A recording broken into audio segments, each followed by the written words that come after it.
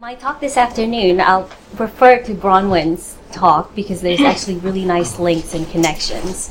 And so I'll be focusing on methodology for researching online platforms and social media. And I'll be referring to two projects that I've worked on, and it's through multimodal methodologies for researching digital and data environments, and it's a node that's part of the National Center for Research Methods funded by the SRHE. Okay? And the first one that I'll be talking about was titled Using Multimodal and Narrative Approaches to Study Food Blogs, Stories About Food and Families. And this project that I'm speaking about, I had worked on it with Winter Kress, Carrie Jewett, Elisabetta Adami, and then from Novella, another node for the National Center for Research Methods, is Heather Elliott, Rebecca O'Connell, and Corin Squire. So they were looking at narrative approaches, so the combination of both. Now, as we were doing this project, part of the issue that came up is what Bronwyn was also mentioning, the idea that we can look at the sites as just text. But a bigger piece that became apparent is the way those texts were produced. It wasn't just in terms of how the users or the bloggers were manipulating the templates and tools that they were given, but on another level, you have the designers of the platforms themselves who give particular resources that now constrains the kinds of designs the users can take up. Okay, and so that way it became apparent we need the ethnographic approach here as well, and so we added another layer.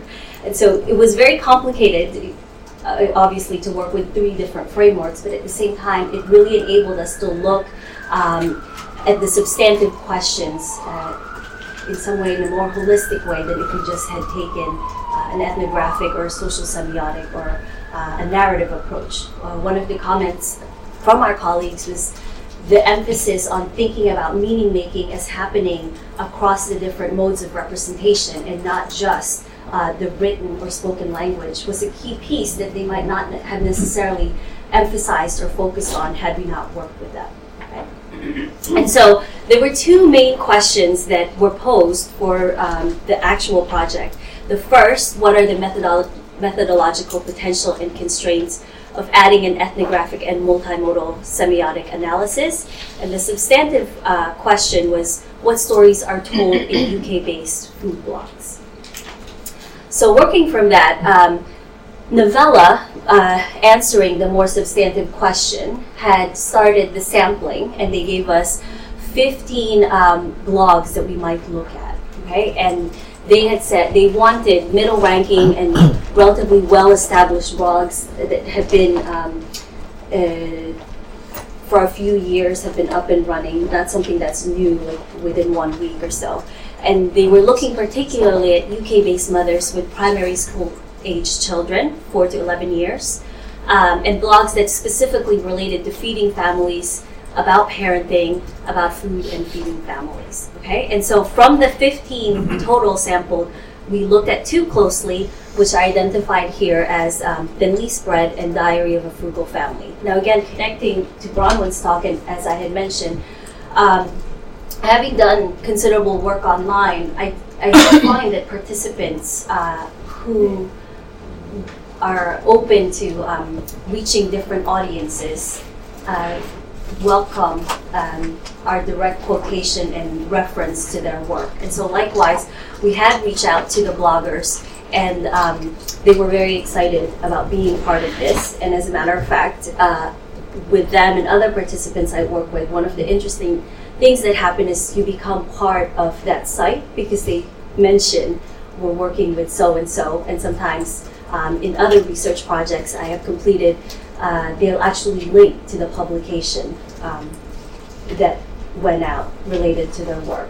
Okay? Several issues, of course, come up with that. Like in terms of the blog, once they're aware, there could be changes in the way that they post. So one of the ways that we worked around this was, if you look at, I believe it's Wayback Machine, right? You could type the address and you could look at how that blog appeared years before. And so there's that archive that we could see before we actually made the contact with them, and you could see some of the changes as a result from them knowing we're online and we're looking at their blogs.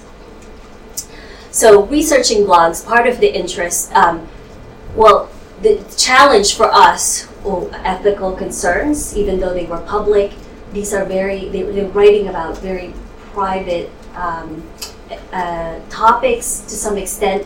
There's a well-formed community of UK-based mothers, and they meet at conferences, meet regularly. So this is a community that is formed not only online but offline. And so some of the ethical concerns about them being identifiable, ways around that, so those issues came up for us. Archival, because to some extent these platforms and what appears within the blogs from one day to the next, especially one of our participants posts several times a day. So every time you revisit, it looks different in the landing page, the home page, right? And of course, the theoretical and methodological, once you start looking, and what I'll share with you today about not just looking at it as text, but the types of social interaction that transpire, okay? Let's see. And now the blogs, tracing, one of the key pieces that I'll cover today is, I think sometimes the emphasis on the actual post or what the participants have written. But what we found here is that so much of that is constrained or made possible by what the platform allows and does not allow. And so we wanted to provide an approach that will help people to start to account for that design when they're doing their analysis. And so with blogs, their widespread adoption, I believe for WordPress, they have like over 63 million users, right? And a big part of that adoption and that widespread use came with the free template designs that people can access, because now it's not about knowing, the technical ways of programming and how to make this site. It's more, you could add your content to pre-formatted templates, okay? And so these were the two questions that we focused on for Mode, like how do we generate and collect data in these digital platforms? And secondly, like how do we think about analyzing data that to some extent are housed in ephemeral digital environments, okay? And Bronwyn had mentioned, no, but to some extent you can't trace it back. It never really goes away. Which, of course, for us, when we said we used the Wayback Machine, we could see how it was constructed and how it's changed over time. So part of the challenge of combining the approach, even though there were potentials, part of the challenge was coming up with the key terms and concepts to work with. It's like different people coming together and speaking different languages. Like, what are we talking about when we say platform, for example, okay? And so some of the naming of the key terms that we use for analysis. And then for us, in thinking about this site as a text, thinking about continuities and discontinuities in terms of how something appears on the page versus how it appears on the screen. And then with that, thinking about certain principles of text making that are both drawing from and extending beyond traditional practices. And so here, just thinking about online design and composition, what we were seeing, I'll go to the next slide, okay? For example, this website is for Poetry Archive, and it's the same website, but you could see how the design differs on the left versus the right. The left one would be drawing from a more traditional approach, print-based text, reading from left to right, top to bottom. So the reading path to access the meaning that's made here, there's a certain order you should follow, okay? On the right-hand side, it has more of a modular arrangement, and so it's not so much left to right, top to bottom, but clicking and selecting, which access point you might be interested in, and understanding the meaning that's made here is not about one singular way of approaching it. And you could see from looking at this, we started to notice in terms of design, there's a certain assumption that on the right-hand side, it's targeted for younger readers, whereas on the left side, it's targeting more of like adults. Okay, and so with the design, like the audience in mind, and different ways that people go about accessing the text. So within platforms, again, as I was mentioning about the naming, the sites of appearance of text, right? So if we think about, we're looking at food blogs, so thinking about cooking and recipes, how something might appear in the book versus how we would now see it if it's on a blog platform online. So there you start to see, again, within the blog platform, the type of media that you're using to access it, what appears on the screen will also change. So from the smartphone to the tablet. Okay. We looked, Bronwyn started to talk about multimodal text. So when you're looking at a lot of these sites online, when we're looking at the blogs and other websites, kind of understanding, like to understand the meaning that's made, people are not necessarily just using images as a recount of what was spoken or what was written. The way the meanings that come together and the kind of representation that's possible by integrating these different modes, such as color, the font, any videos or still images that are included, they all produce a different kind of meaning that would change if you took one away. And so in terms of understanding what was in front of us and analyzing the text, it became really critical and important, like the ordering, which way we go about analyzing it. Do we start with what's in writing? Do we start with what's in images? Do we do it simultaneously? And so forth, okay? And so, and then here, now thinking about, all of those pieces coming together, we call them like the different multimodal ensembles. So how these different modes, writing, image, color, how they come together and produce a coherent text. And so just looking at this one blog, for example, that was also sampled, you could see how in the center, the different pictures and the framing is a clue, as an audience, that those are grouped together and have a similar theme and pattern. The banner will highlight, the key points or entry points into the text that the blogger might want you to access immediately. And even though it changes, like the content, in terms of the structure and the format, the blogs tend to have different multimodal ensembles to indicate to the reader which way to access the text, even if it's modular. Am I making sense? Yeah. Okay. Okay. Now, why an ethnographic and social semiotic approach? When I'm talking about multimodality, it could be applied in terms of theory. It could be applied in terms of just an analytical approach. For this particular work, working with Gunther Press, of course, we use the theory and as part of our analysis as well. So for me, as Leslie had mentioned, my previous work, I looked at the literacy practices of urban youth across digital contexts, both online and offline. So I guess for me, the technology and understanding what appears on screen, I'm interested in how that happened, the social aspects, and how people shape this particular text and why it is the way that it is. And for Gunther, in terms of the social semiotic approach, a lot of his analysis can happen by just looking at the text on the screen. So in combination, the two approaches enable us to think of the social interaction, the platform, the design of the bloggers, and then also what materializes on screen. So we're now seeing it in a more holistic way, okay? So for me, I'll sum it up in the approach in two ways. There's the technical orientation, which I'll go into, and there's the social orientation of how the bloggers approach the design. For Gunther, there are several categories. The interest, also the identity, what modes are used, the affordance, the design, the multimodal ensemble, the multimodal text, the principles of composition, of text making, and then the affordance of the platform. So that last part is really key for both of us, that we did not really anticipate at the start of the research. Okay. So here again, just paraphrasing why the two together. So for me, it's understanding the social uses and shaping of the medium, and then how that transpires by what's materialized on the screen.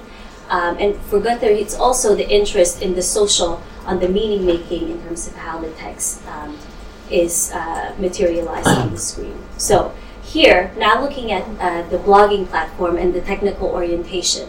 So when they gave us the first 15 blogs to sample, my previous work, I worked with urban youth, and I was listening, they made music. And so when I would listen to the music, it was very difficult to listen to the lyrics and not get lost in the beat. And then likewise, if I was listening to the lyrics, I wanted to write it down, and I wasn't hearing the beat. I wasn't hearing the modes coming together.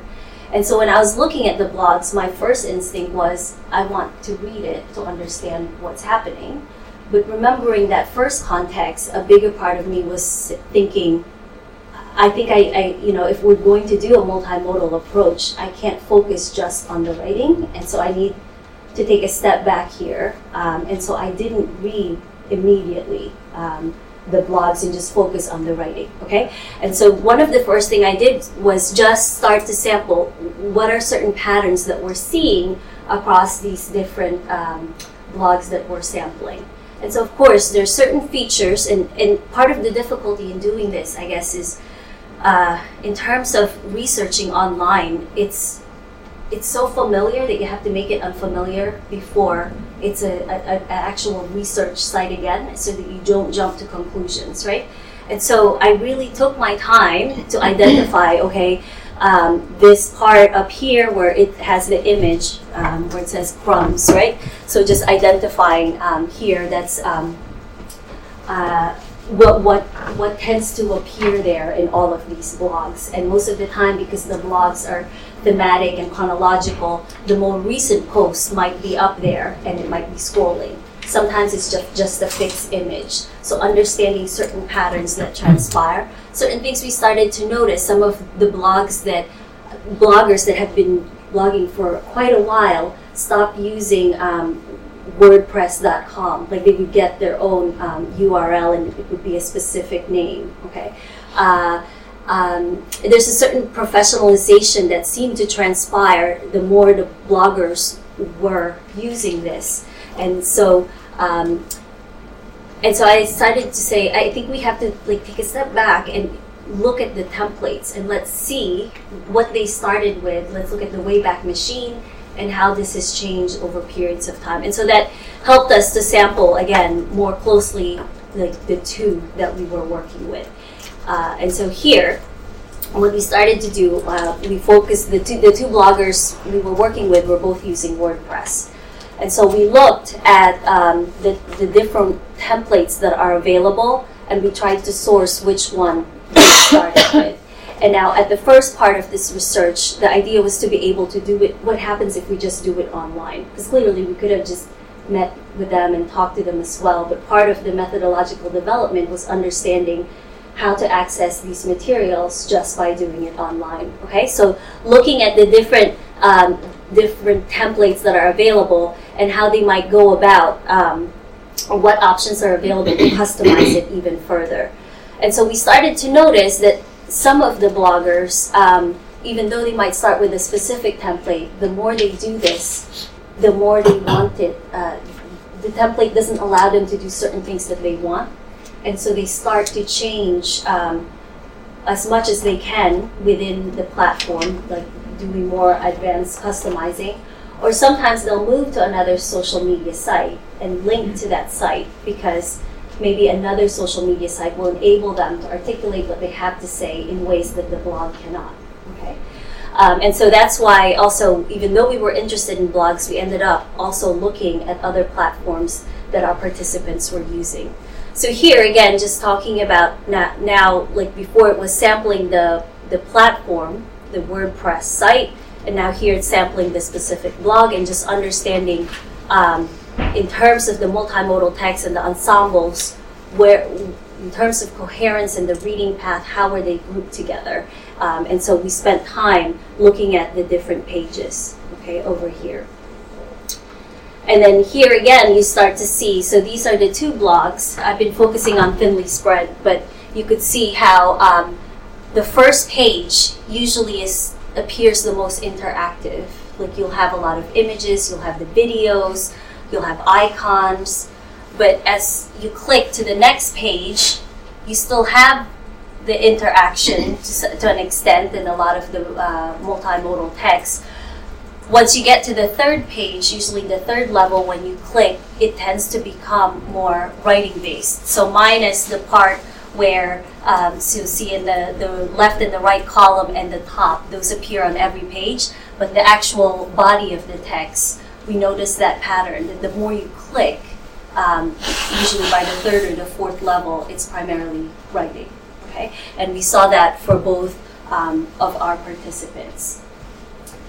And of course, it's pulling from those templates up top, whichever order they want to create. Okay, so here's another example of it. So you can see how by the third level, there isn't an image, you just have the writing. Now, the other piece that came up was understanding the social orientation. So for some of the bloggers, I guess in my previous research, when I was part of the community and I would interact with them directly, they can tell me more about their practices and how they learn to do what they're doing. And so for this case, we weren't talking to the participants throughout this process. So I started to look, like if I started to make a blog myself, start to go through the process and to understand the constraints of the actual platform, what I want to do, how I would customize it, and so forth.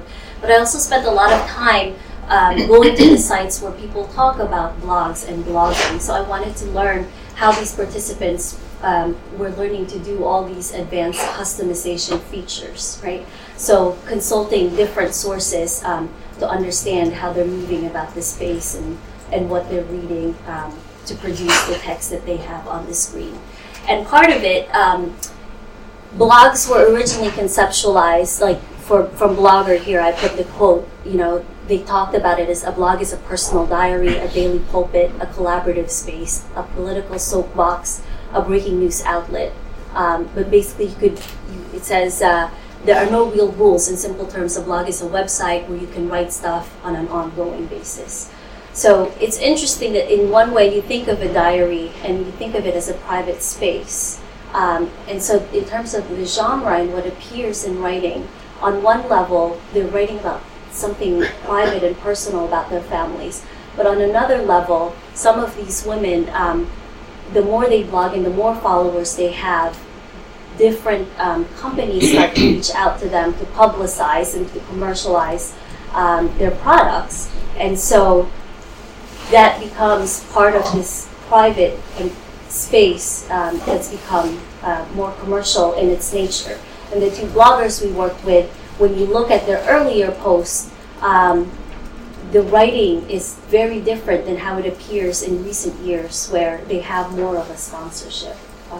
And so the posts that they might come up with, it seems like it's not to publicize an actual product, but if you look closely, you'll see the link, because every time you click on that link, then it identifies that you access it through their blog. And so understanding like the different social orientations and the different social relations within the construction of this blog, this site, this text. And then in terms, so for us, in terms of data, generating data collection, it was now not about just content in terms of the image, in terms of the writing, the videos that are there, but it's also the forms that appear, and those forms are part of what's provided by the platform. So what they do with the themes that they're given, when they access a template, they might want to change the color that they're originally given. And another way of thinking about the social orientation is different platforms enable different types of social relations and different types of materialization of text. So here I put the different platforms that were used by our participants. At one point, one of them was using Blogger, then switched to WordPress. They used Twitter, YouTube, Facebook, Vine, Pinterest, LinkedIn, and Instagram. Okay. Now, I don't know if you remember this. It circulated a while back, but kind of, I think it's funny, but to some extent there's some truth to it too. But thinking about how different social media platforms, might approach thinking, if you think about a donut, right? So Twitter would say something like, I'm eating a donut, right? For Facebook, I like donuts. For Foursquare, this is where I eat donuts. Instagram, here's a vintage photo of my donut, and it keeps going. Now, when we were thinking about the form and the content and the text and what was circulating in these blog platforms, they were linked to other social media sites, and how it appears on one might transfer in another, but then in another site it might appear completely different. And so this has implications when we were talking about identity and performance of identity, right? So one of our participants, Thinly Spread, she talks about her blog as being a site of, it's a professional site. It's almost like a portfolio, because she does she likes doing consulting work, and she's a photographer. And so she uses her blogging about her family as kind of a way to showcase her work. But also, it's a way, I guess, for her to talk about other themes like related to raising her family. And so most of the time it feels very formal when you're reading it. It feels very edited, the same way with the photographs. Whereas our other participant talks about her blog as a way to archive all their memories as a family, and that one day she wants it as a book, but not a book officially printed, but a book that the kids can print and put in a binder and can look at and remember all of their memories. Now, when we first looked at the two websites, the assumption was that second one, which looked very childlike with the cupcake, pastel green and pink, there's the assumption that this person is not as experienced with blogging. The sense of coherence, the theme doesn't feel like it's somebody has experienced designing blogs. But actually, if you look closely at the platform design, and as we were analyzing what she was doing, she really went above and beyond what was offered and customized it. And she even worked with her husband to customize it. Whereas the second one that we're talking about that looks very professional, it really is very template-based. And she didn't alter much of what was given to her. She was uploading her content, and much of what she was altering, and a lot of the work she was putting into it was the editing the text and editing the photographs. Whereas for the second one, part of the reason it seemed like it was more amateur to some extent was she would upload the photographs directly from Instagram. And so it had the filter, it looked very different than the other person who was using these cameras and the way that she was editing before it goes up on her actual blog, right? So again, part of it was, is this really how she talks all the time, like in reference to her family? Because it felt so formal. And so when we looked at the other sites that she was linking, so I looked at her Pinterest page, I looked at her Vine, her Facebook, YouTube, and Twitter.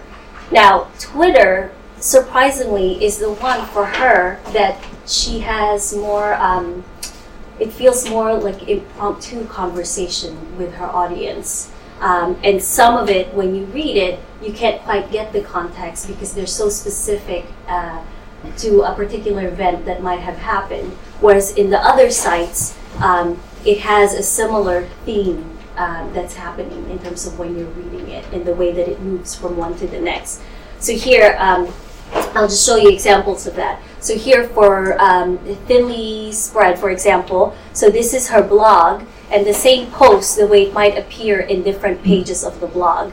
Now, this, when you study the platform, you'll understand that it's not, she didn't customize all of this. This is how the platform will automatically make it appear depending on each page where you click, okay? And this is how it appeared, that same post, in her Facebook. And we find that with a lot of these blogs and the people who want a lot of participation, it's more open, so you could click and you could end up in another platform, or you could end up in another blog that they might, a person that they work with. There's really a sense of community and openness. Some of the other websites that you might look at, it's more closed, where whenever you click, it just takes you to another page in that site. Okay, but for them, it's about building an audience. It's about going out into different spaces. So here is from her Twitter page, and this is what I was saying, where some of the photographs are not as edited as it would appear in the other social media sites. So the way she's using this, her language, and how she expresses her sentiments, like on Twitter, is very different than how it appears in the other blog sites. And I guess for me, I didn't expect that it would appear in Twitter. I thought it might happen in Facebook, because that's where people usually have those conversations. But again, participants, I guess they're all different, because our other participant was having a lot of the personal interaction on the blogs itself and on Facebook. Okay. So here again, more photographs, and here more close-ups. Most of the photographs she takes on her blogs, there isn't that direct gaze. And so it always feels as though you're an observer looking into her world. But when you look at her photographs on Twitter, there are close-ups, and it feels like you're right there with some of the shots that she takes. Okay. And so this, again, just explaining a little bit, because I focused on the ethnographic piece and the descriptive language to account for what's appearing there and the text, the type of interaction. And then from there, the social semiotic approach, then we were able to go into the specifics of the actual post. Once we understood the platform, once we understood the multimodal text, where we could go about generating the data and collecting the data, we went into the specifics, and now applying more social semiotic analysis to look at the relation of the image to the writing. So just one example here. The About Me pages we spent time looking at, and we looked at it mode first, novella, and then we came together and looked at it again together. And some of the conclusions that we made within mode were also things that they were saying in novella, but part of the relationship of the multimodal text, the relation of the image to the text, was a piece that came together for us, that helped the analysis. So, okay. So here's the image, and as I was saying, when you look at her blog, there's a sense of personal distance. You feel like you're close, but at the same time, not this direct interaction in the way that she writes, in the images that she puts up. And so here she talks about it in her blog, in her About Me page, how her family comes first. And then her other interests, like writing, gardening, photography, come second. And so part of that is captured in this image. Okay, so thinking about the central figures in this image. My family gets first call. The garden has been my escape. So when you look at the way she uses the image and she uses the writing, it isn't always just a recount. But as you keep looking through the different pages of her site, the way that she would foreground one piece of the composition over another, in the same way in her writing. So there's certain patterns you start to see.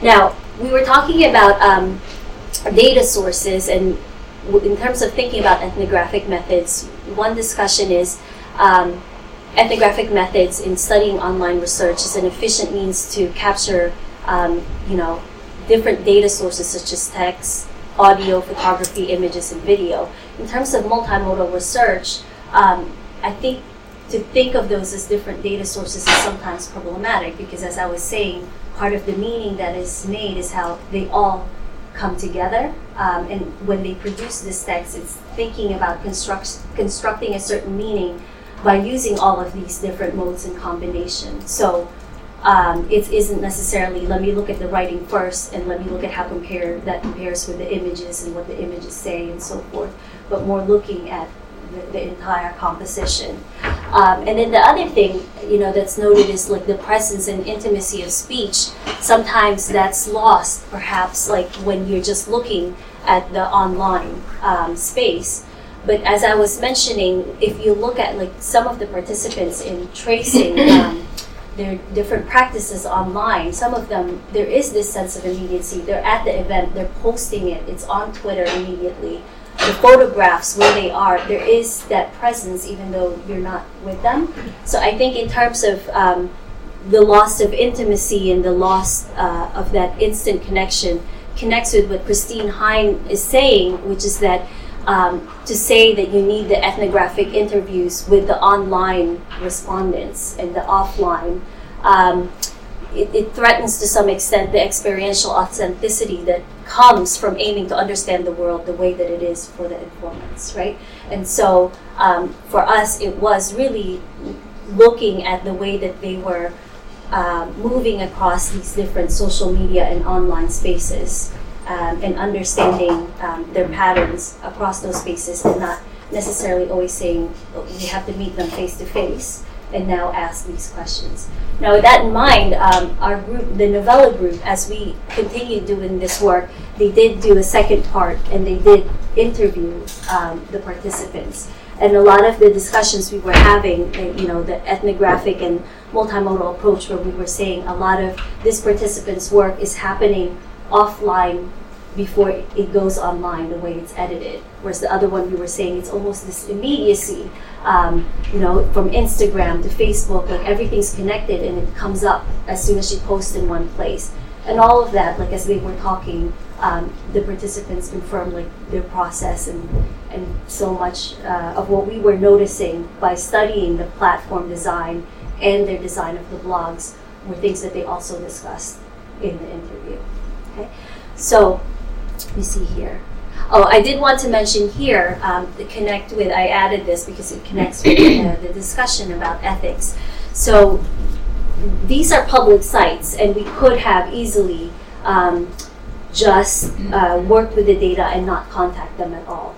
But again, the nature of what they were posting, how there are pictures of their children, we decided it would be best if we asked for consent.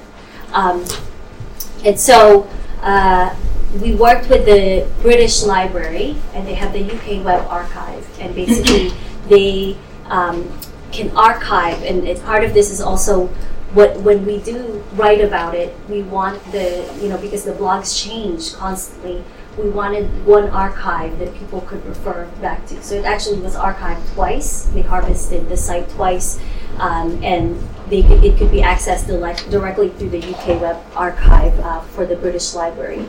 The other issue was in terms of copyright, because now these are platforms like WordPress and Blogger. So even though it's a public site, thinking about the copyright, like say if you do a screenshot and technically it's owned by WordPress. And so the the British Library is more versed in that, and so they knew the ins and outs, and really collaborating with them to understand the stipulations and the regulations around like archiving online sites. Then, let's see. I just wanted to share quickly in terms of the second project about, it was focused on assessing the trustworthiness of GPs. And I wanted to share the online component, but again, this one was dealing with methodological development and thinking about conducting research online. So say if you like one part, the first work package, did surveys, so looking at literature about trustworthiness of GPs. The second work package did the focus group. And then the third one, which was our project, Jeff Bessemer and I worked on it, we were looking at online fora and thinking about what do patients say about trust in their GPs, okay? And so here, we'll skip that one. I just wanted to show you the actual forum. So doing something similar where we actually looked at the platform, the possibilities of presenting. Okay, and these were quickly just, there's one area I really wanted to focus on. So here, so similar pattern that we were using to study the platform and the potentials.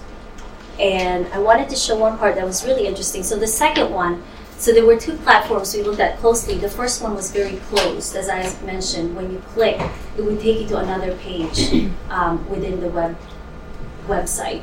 The second one was more open, and when patients, for example, could post links to videos, to blogs, to other places, so you're not constrained just within this environment. And what was interesting here was to note how they were using social media formats to encourage different types of participation from the members of the group.